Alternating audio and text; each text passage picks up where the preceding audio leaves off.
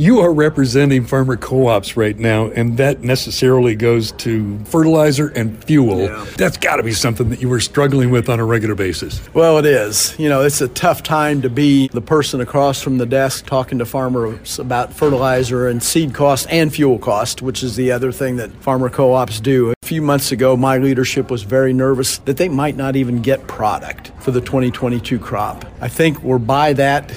Product is going to be generally available. The price that is going to be charged for that product is, Farm Bureau says it's up 17%. I actually think that's a very conservative number. I think it's probably higher than that. This is going to be hard to overcome. We've got pretty good prices for corn, wheat, and soybeans right now, and that's going to make up for some of that. I worry about the times then when commodity prices return back to more normal level.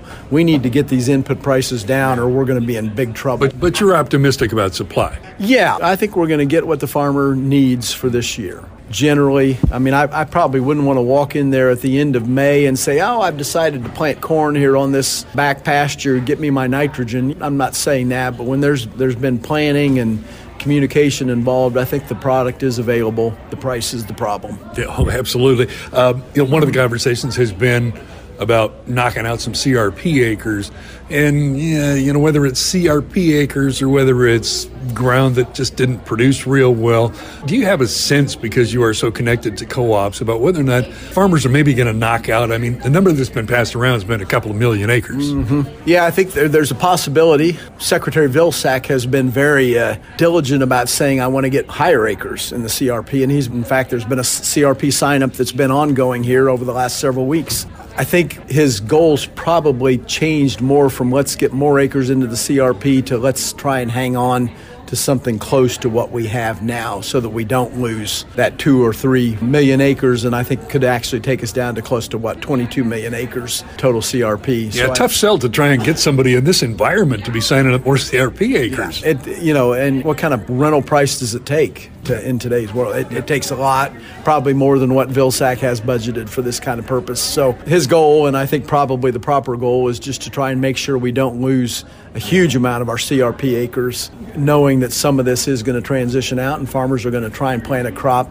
I would note a lot of that is going to be wheat land, probably not land here in Midwest, but more kind of Western wheat country. Something that you touched on in the midst of your talk this morning was about transportation. Gosh, there's been a lot of conversation about supply chain issues and Vilsack knocking out some extra space at ports on the West Coast. But how about domestically? Just getting stuff back and forth across the country. We hear all kinds of different numbers. One recently was we're 80,000 truck drivers short. And I'm a big free enterprise guy. Mm-hmm. But at some point, I'm asking, can't we get like the National Guard? They drive trucks all over the place. Hate to see the government have to get involved in something like that. But the question is, how drastic does the situation need to be before the government has to get involved?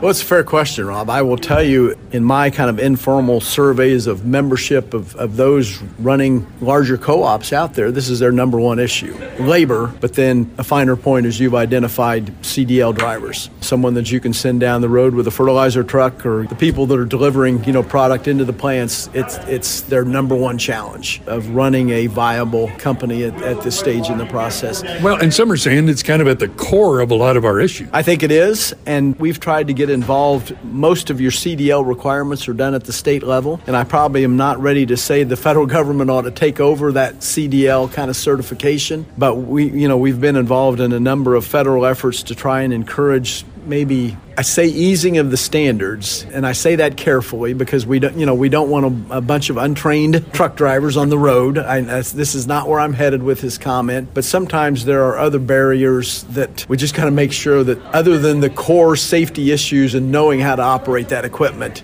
try and remove all the other barriers, because we need drivers in the worst way. We really do.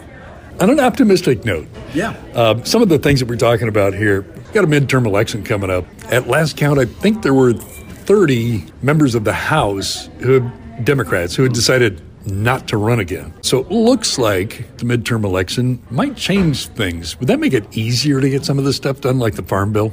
Well, it's a great question, Rob. Let me just say, our organization works with both sides of the aisle. We are the voice of farmer co-ops and the voice of farmers, no matter who's in charge. And we need people to do that because we are a divided country today, and elections are going to ebb and flow for each party. Again, our job is to be the farmer's voice. Now, having said that, I share your point of view that it's going to be a rough midterm election for the Democrats, particularly in the House of Representatives. I think, now they're saying as many as 50 to 60 House Democratic seats today are in play for a switch. Now, not all of them will switch, but the fact that there are that many in play and you only need, 3 or 4 to switch, that's not good news for the Democratic Party. I told the group today, we've got a lot of problems, and I identified some of those problems, and I said one of the big problems in farming is that farmers have a lot in common with Joe Biden, in that we've got problems and he's got a big problem because he's the man in charge. This is a tough time to be in charge, and I think the consequences for being in charge for his party are going to weigh very, very heavily on them this fall. Chuck Connor, what a great opportunity to sit down and talk with you. He's the president, CEO of the National Council of Farmer Cooperatives and former undersecretary, USDA under George W. Bush, so a lot of perspective there. Chuck, thanks so much for your time. Thanks, Rob. I appreciate you having me on today. Podcasts by Federated Media.